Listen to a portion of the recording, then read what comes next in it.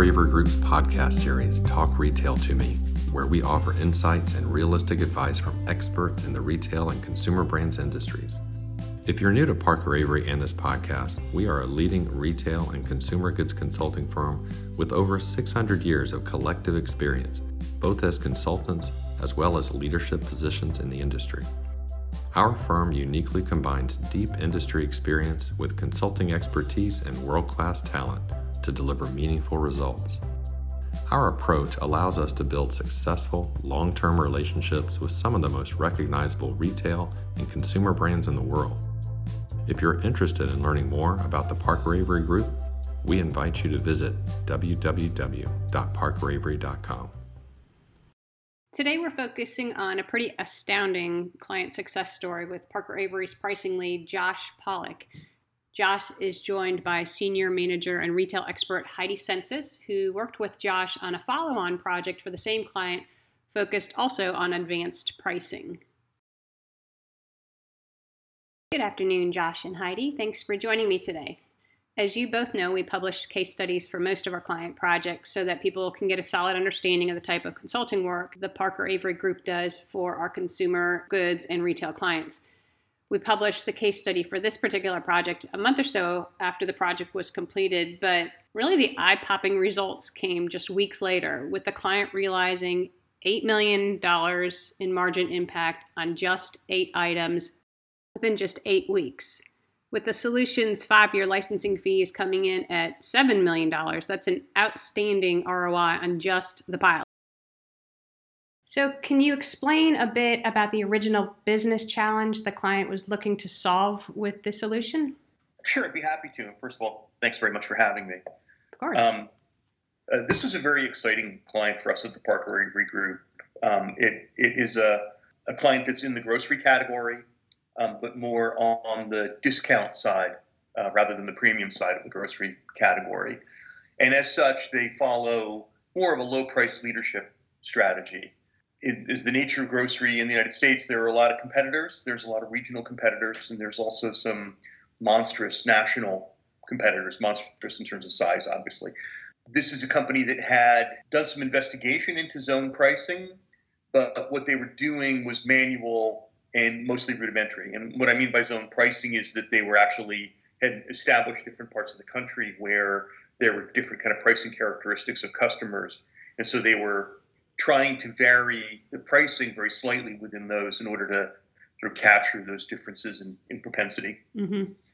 But again, as I said, it was manual, and frankly, it was quite rudimentary because of the fact that it was being managed on spreadsheets and manually keyed into host systems. It was too time-consuming for them to try and do it in a more sophisticated way, and yet their competitive set really kind of dictated that they do it in a very sophisticated way. They followed what I would call pretty much a rules-based pricing approach, meaning they would look at competitor prices. They were very intent at understanding what prices were on competitive items, items that stacked up, against their items very closely, and on making sure that the prices that they were offering were at a discount to the competitor. And that was pretty much the kind of guts of their pricing strategy. But that being the case, though, on top of that, so they're very dependent on competitive price information to set their own pricing strategies. But their methods for gathering that competitive price data led to some pretty sketchy results.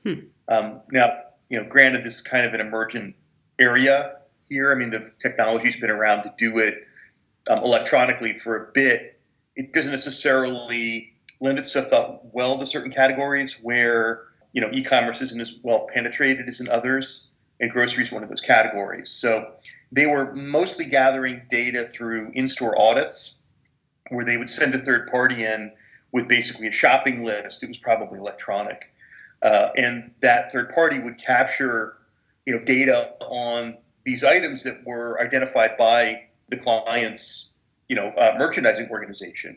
But that was sort of fraught with all kinds of errors in terms of the people who were doing it weren't super familiar with the assortment, with the individual items that the customer carried, or those at the competitor. And so there was a lot of sort of data errors. There was a lot of missed data. There was a lot of collecting of mismatched prices on competitive items against home items. And so there were a lot of issues with data accuracy. On top of all of that, they were in the process of sort of transitioning from a very regionally managed business model to a more centralized business model.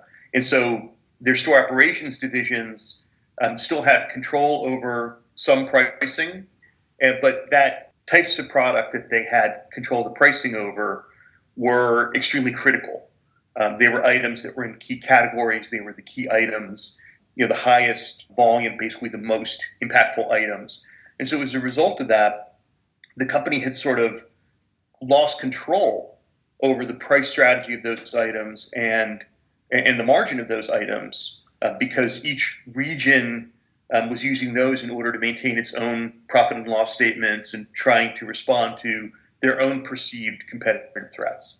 So anyway, all of that by way of background and infrastructure, this client was facing, as are we all in retail these days, increased competition.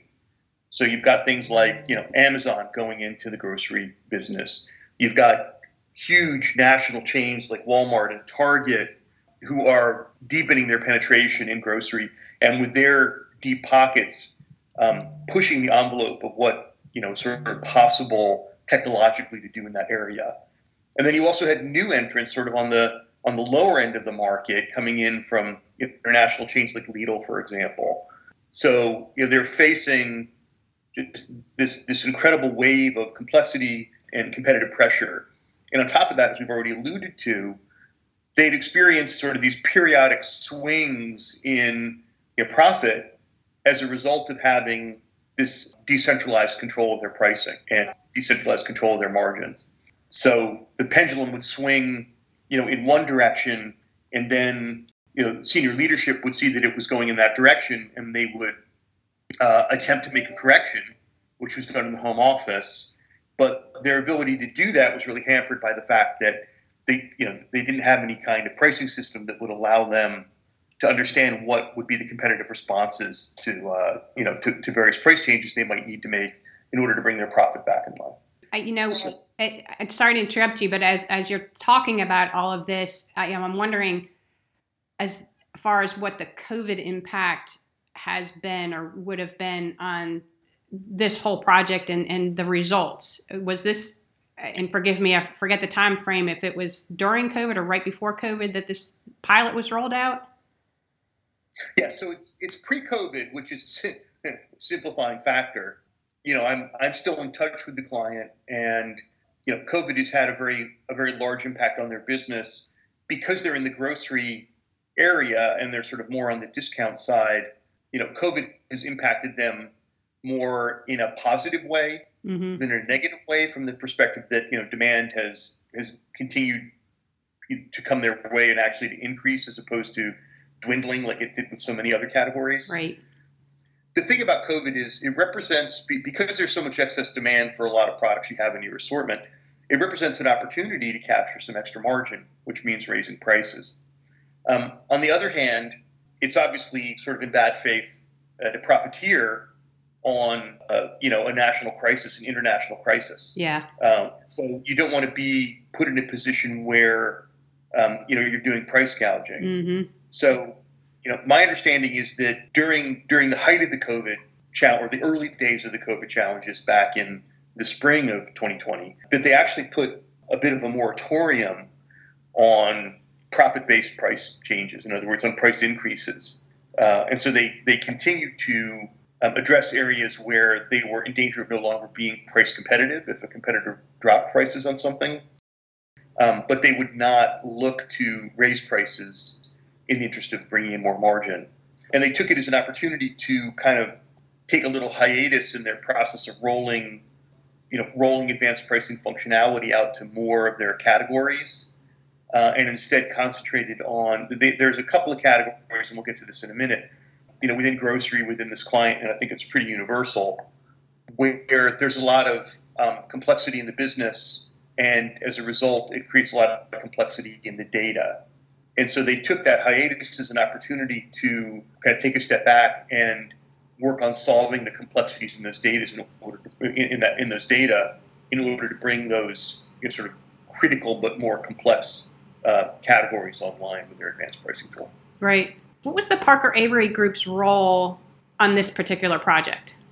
The way I characterize it is we essentially acted as an adjunct to the client's personnel. And by that I mean we tend to come in and spend a lot of time early on getting to understand the client and their business model and how they compete and how they drive that value, and also their culture and their customer base and all that sort of thing. And then we're in a position to be able to behave as if we're part of the team, part of the company, but a part that had amassed deep expertise and experience, in this case in advanced pricing. So, you could call it sort of rent an expert, if you will. We tend to, become very much part of the team, be perceived as just an extension of their internal team. And so in that capacity, what we did is we supported that client through the selection of advanced pricing software and then eventual implementation of that software. And so to be a bit more specific, what we brought to the table was, as I said, our expertise and experience in sort of industry leading practices, in the kinds of pitfalls that we have experienced with other clients or heard about second and third hand from working with providers in this space. We structured the activities that they went through, the tasks and so forth. We provided project oversight. We advised them on pricing strategy and ways in which that they may want to consider rethinking their pricing strategy, both just sort of writ large, but also in light of the fact that they were putting in place new capabilities that they didn't have before. So both of those things tend to dictate that a company needs to take a good hard look at their existing pricing strategy and look for opportunity. We supported them in a technical way through the technical design and the development. We're not, coders. We're not, right. System integrators. But we kind of speak the language a bit. Yep. Enough to kind of translate between what the business people need, what the software provider needs to know, and what the technical people need to know in order for them to sort of go off and do their individual tasks. So actually a bunch of the work that we do is to sort of act as that go-between and that communicator and kind of, if you will, ride herd on those processes on behalf of the client. We help with the preparation of data, which is one of the main things that you need to provide to these types of software. Advanced pricing software doesn't really require typically a ton of configuration, a ton of customization from client to client. A lot of solutions in the space are software as a service, where you're working with common code to essentially all the other clients that software provider has. So the real biggest challenges in advanced pricing projects are around getting the data, conditioning the data. In some cases, it has to be created from scratch, right. And making sure it's being sort of communicated to the pricing application in the formats that the application requires. The data cleanliness, you hear about that so often, but it's so important, and people underestimate that, especially within a respect to pricing. But also that business liaison role that you guys played when you're on the project. I mean, that communication with the business is key to getting that implementation success and have the business users adoption optimal. And that's part of the criticality of the success of the project is the adoption and the sustainment. A lot of times when we do projects, there are resources who've been in the seat for many years and they think their spreadsheets are the best. Yep. They know what they're doing. They know their competition. Even though they have very regional competitors, I'm thinking, I don't know if they're still around, but Ukrops in Virginia, favorite store. They're not. They're not. No, they got bought, but their commissary is still open, so their products are still sold in other retailers, but Ukrops sadly is gone. Which is also a face of this domain of grocery stores, is that people come and go, they get bought and sold, and the amount of information that the end users, the pricing specialists have to manage has become overwhelming. And as Josh had mentioned, there are new entrants still coming into the market, and this company is continuing to expand. So a lot of times folks in the seats don't trust the math. They think they're smarter than the math. They think that my spreadsheet is the best thing ever. I've got the calculations down. Yep. And we have to bring them along for the ride and get them to adopt and sustain. That's the only way you're going to get these results, to get the team to understand the math and trust the math. And it's a special skill set. It's not, you can't just put anybody in the seat and expect them to be able to be an expert at figuring out whether it's the right time to increase the price of tinfoil by 10 cents or decrease the price of tinfoil by 10 cents. And with that elasticity thought in mind, we really need people who can comprehend what's going on in the marketplace and trust the system if it's been set up properly. And that's the role that Parker Avery played, is getting them across that line to where they did trust the math. And we didn't just walk out the door the day the system went live. It's helping them along the journey of understanding the results. And Heidi, that's a great point. And then to take it a step further, for anybody out there listening who may be considering advanced pricing kinds of solutions, one of the differentiators you see out there in the market as you look at different solutions is the degree to which the decision making or the recommendation is transparent to the end user, right? So there are different degrees of black box depending on the solution that you look at. And to a certain degree, the success of one of these is dependent on the ability of the pricing team to explain to the merchant how the tool got to the price recommendation that was made. Mm-hmm. And it's very, very difficult. I would say it's almost an impossible task to get either the pricing team or the merchants over the hurdle of saying, well, because the system said so and you should trust the science, right?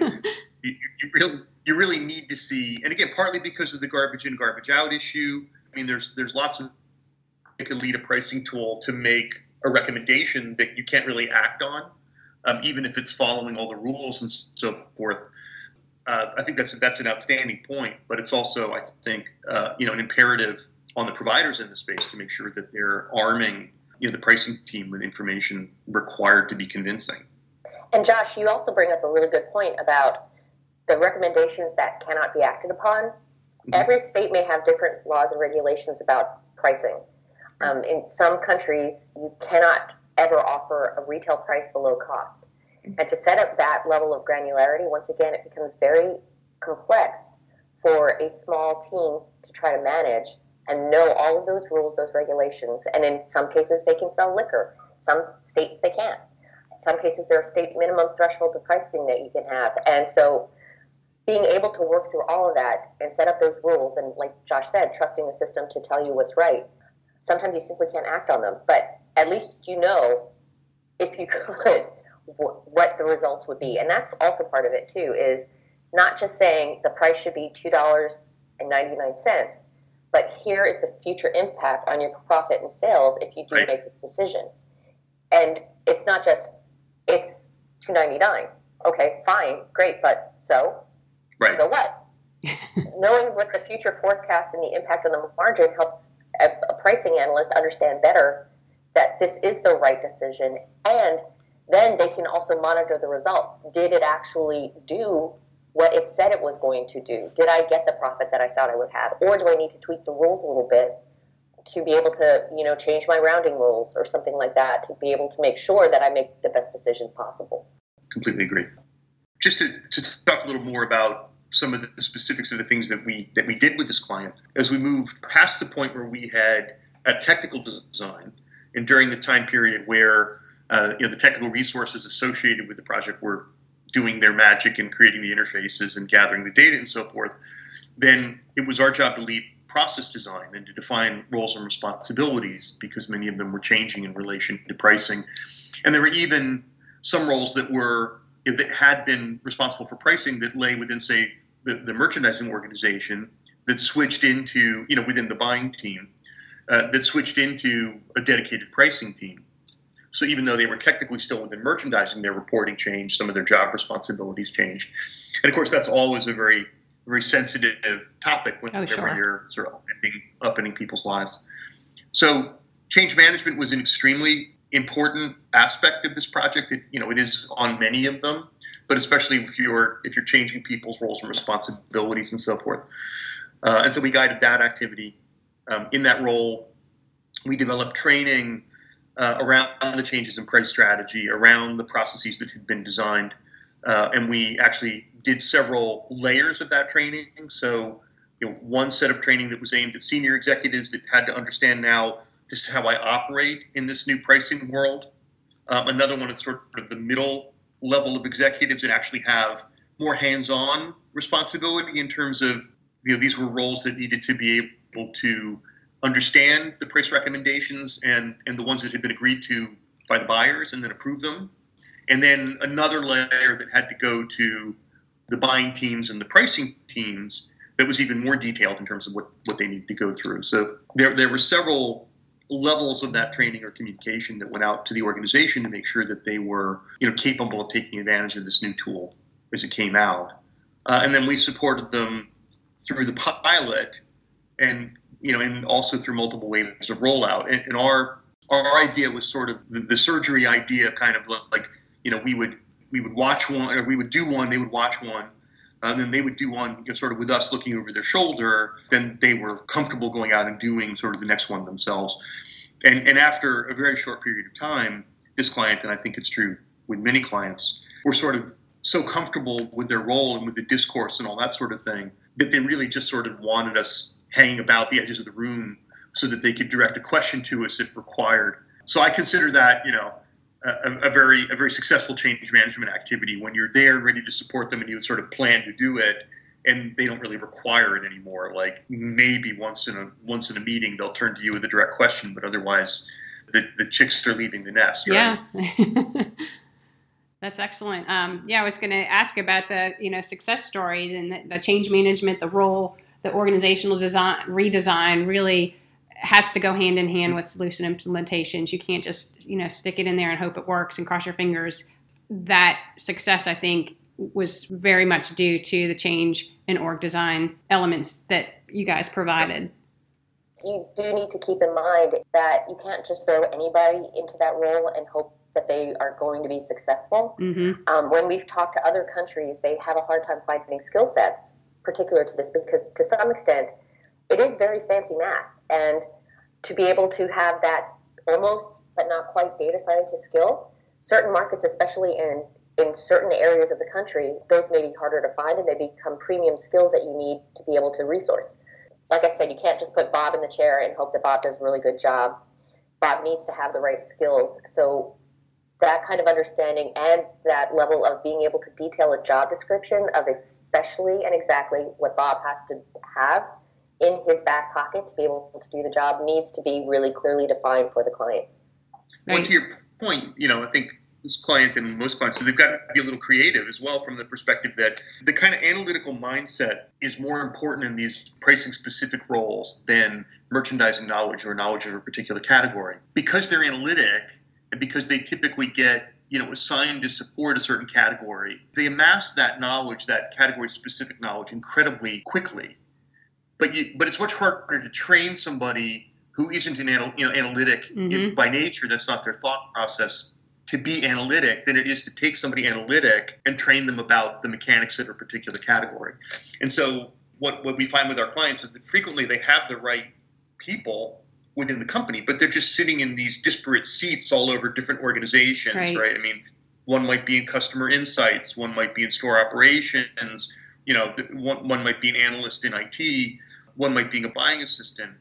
So it's kind of fun to watch those teams come together from that perspective if they're being sourced internally, because it is like this sort of marriage of folks from different areas of the company who suddenly have this shared purpose. That's a great point, Josh, because it's an opportunity to reskill people as well. Mm-hmm. And like you said, it's easier to train someone who's analytic to learn about butter than it is to train somebody who knows everything about butter to become analytic if they don't have that skill. Yeah, it's a right brain, left brain type of conversation, right? I mean, I'm analytic. My sister is not. I can't teach her math, and that'll never happen. And we learned that long ago. And it's not a value statement. It's just the way we're created. It's a little easier in the grocery space. It's not like apparel merchandising, right, where you're dealing with merchants who are looking for the latest trend and applying their aesthetic, and that sort of thing to it. In grocery, there is certainly some of that. Don't get me wrong, but it is more of a commodity-based business. So the nature of merchandising tends to be a little bit more analytic to start with. Mm-hmm. But I think in general, that's absolutely true. Yeah. I would say, talking about the success with this particular client, one of the things that I think was a real factor was change readiness. And as much as I'd like to take credit for that, I think the reality is that we did a good job of communicating, and I really throw a lot of that on the client project team. They were led by an extraordinary group of people who were extremely quick on the uptake and great communicators and very well respected within the company, which again I think is a pointer. If you're gonna try and start this new capability from scratch, you need to put somebody in place who's heading it, who has an innate credibility.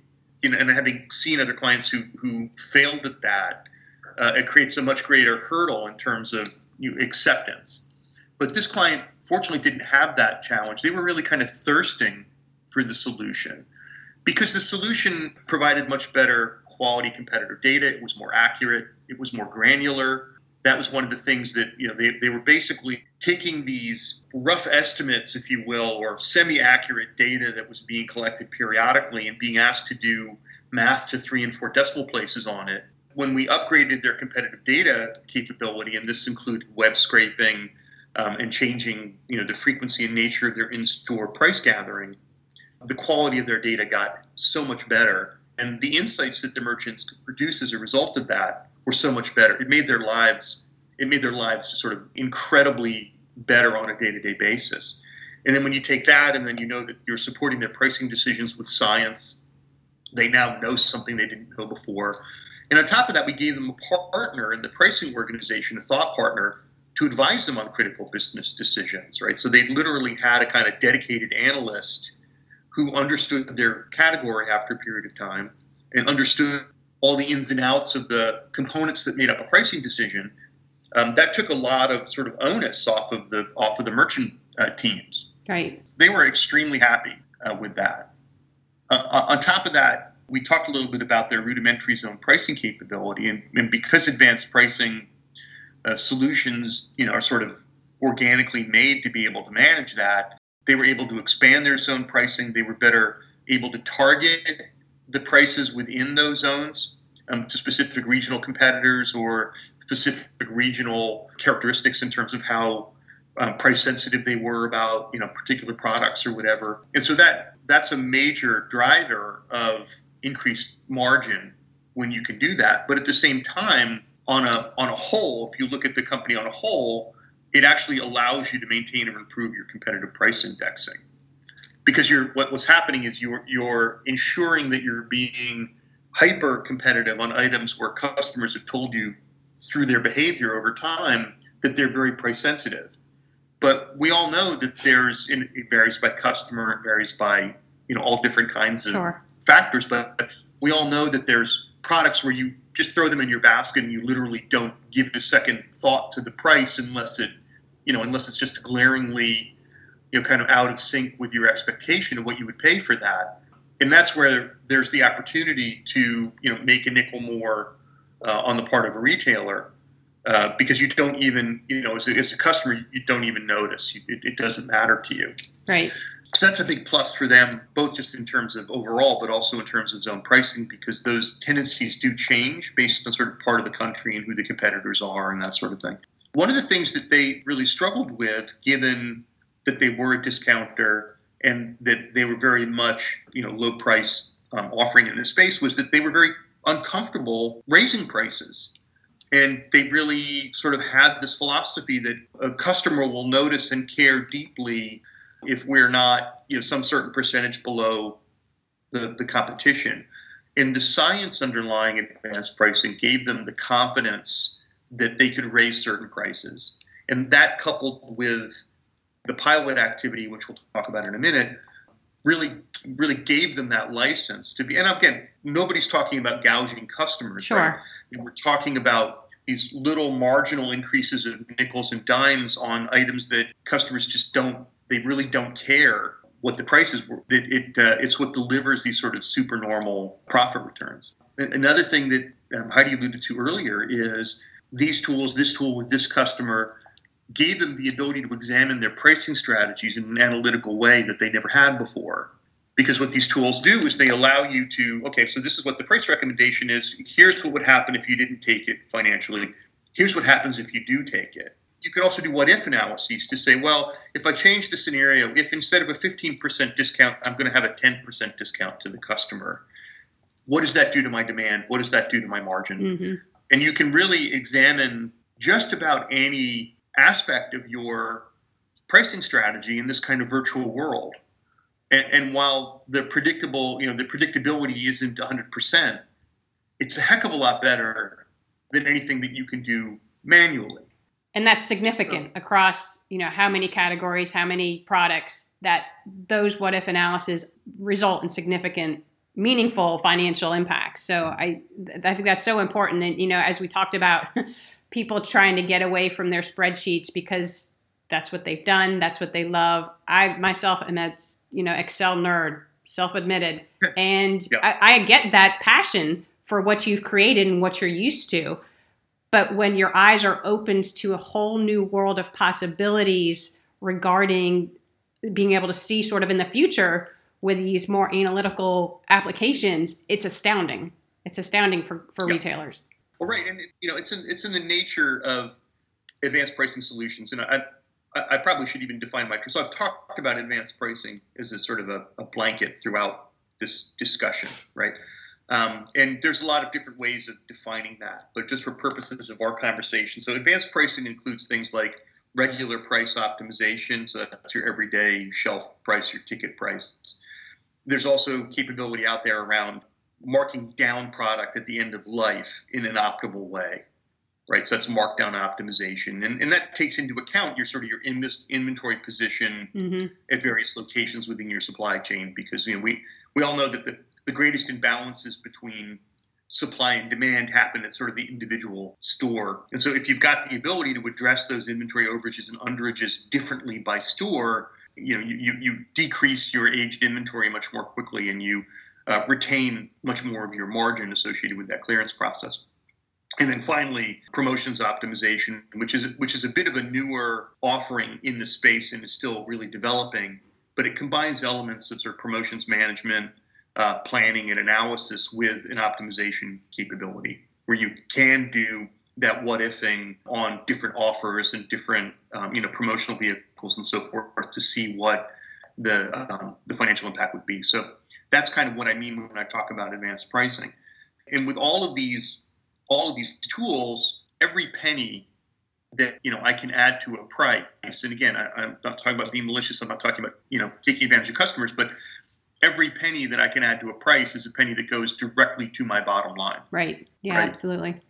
So it's the nature of these particular solutions is to be able to drive really superior return on investment to any other application that I've encountered in my career. That's not insignificant, for sure. Josh, that's a really good point, because in a lot of cases, writing a business case for an ERP is tough. Writing a business case for merchandise financial planning is tough, because it doesn't really affect your sales. It doesn't affect your profit. It's just more of foundation or planning. But the pricing projects, they sell themselves. This is a great way to really control how you're financially going to be making additional funds, and the business case writes itself, bottom line.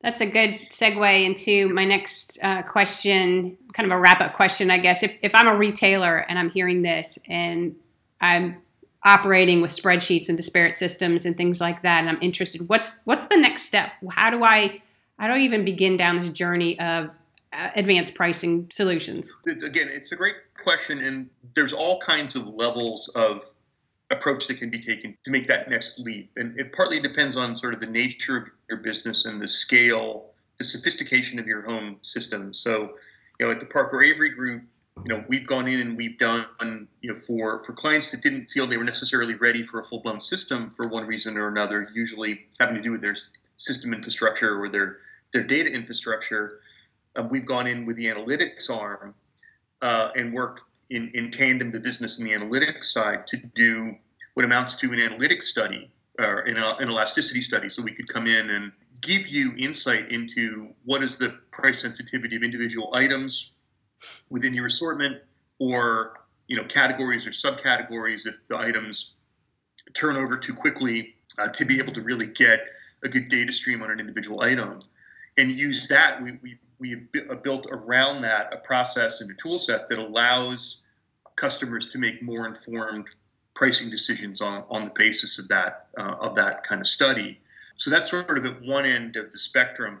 In the middle of the spectrum is we actually have an offering of price optimization solutions in the markdown space and in the regular pricing space, which are, we provide an analytics engine, but the input and the output actually can be accessed through Excel.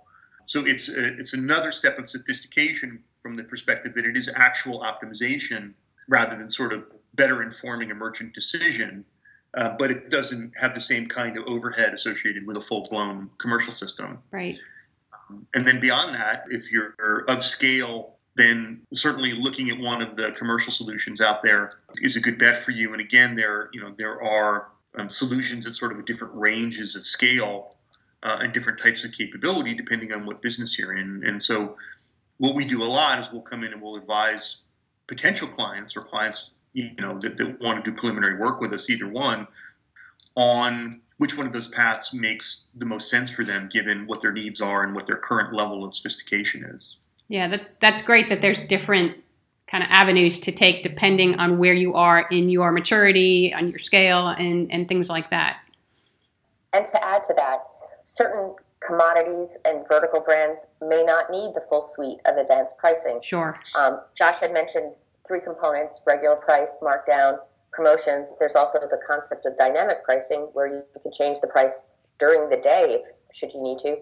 But if you're a vertical brand and you don't have a direct competitor, certain things like regular price optimization may not be for you because you don't have carryover product if you're a fashion brand. You may be more focused on promotions or markdown optimization to try to manage the end of life cycle based on whatever inventory you're carrying in each of your stores. So you need, as Josh said, you need to evaluate what component would be most appropriate for your business. And that's where we can help. You don't need to buy the whole suite necessarily, but what is most optimal for the type of business you run, your competition, and the commodities you sell. Yeah, that's a fantastic approach. I think these are some great insights and some great ways for people to start thinking about how to go down a path that they may not be that comfortable with. Thank you, Tricia. It was great speaking with you, Josh. Yeah. Thanks for having us. It was really a pleasure, you guys. So that wraps up today's episode. We hope you found value in the content and in the discussion. If you have any questions and would like to reach out, please feel free to visit our website at www.parkeravery.com. We also invite you to join our conversation on LinkedIn. Just search for the Parker Avery Group.